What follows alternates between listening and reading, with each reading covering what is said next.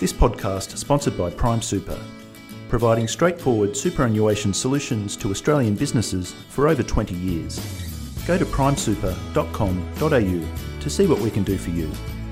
I'm with OPAN Chief Craig Gear. Craig, what will OPAN do better? You were talked about bringing all the states together, but apart from that, I mean, what else will OPAN be doing in the future? Yep, so one of the things we want to really do is have older people know about our services and know about the value of having a aged care advocate to walk alongside them and to help them raise their issues themselves, to really empower them to stand up for their rights in aged care. So we're looking to increase, I suppose, our reach and our brand so that people know that we're there when they need them.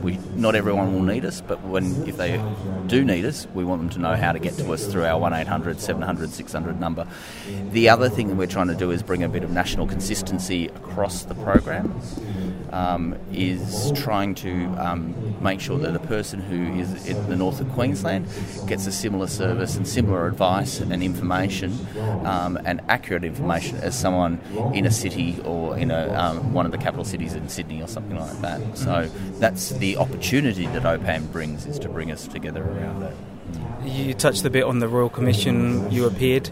How long do you think post-Royal Commission will it take to get the sector right? How long will it, So one of the things I'm pleased about is that there is a reform program that's continuing on, and we're heavily involved with that with other organisations like CODA and Dementia Australia and the National Aged Care Alliance, so service providers through there as well, so AXA and Laser and those types of organisations. However, I think there will be some fundamental things that will need investment and it will take time to change. If we want to steer this ship in a different direction around workforce and around expectations and culture, that takes quite a bit of time.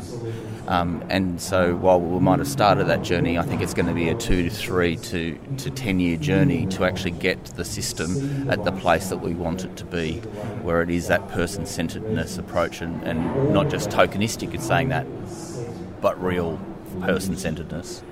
And obviously you are advocates for the people, the aged care residents. Is it a problem that probably improvements are going to bite into margins of providers? Do you see that as a barrier to improving care?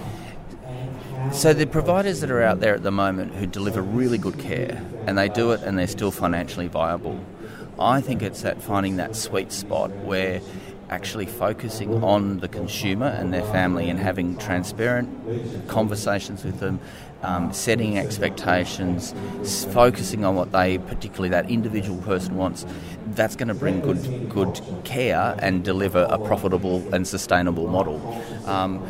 Over time, yes, there will be a need to look at the funding model, and I think the opportunity here with things like the RUCS study and classification system, maybe those will get a more sensitive approach to aged care needs. Will it bite into margins? Possibly a little bit in the first place, but I think people will become smarter and better about how they deliver their care in a way that attracts customers. You talked about the Royal Commission again, like I said up there.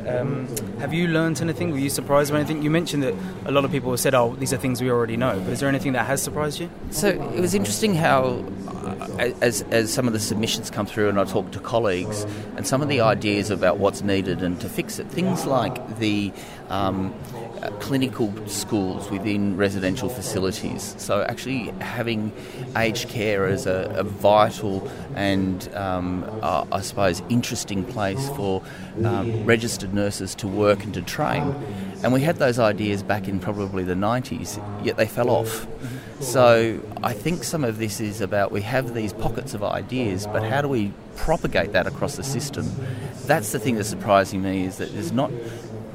We know what some of those things that need to happen. We know what's going to build the brand of aged care and what was going to make people respect aged care and want to work in aged care, but we haven't funded it sustainably.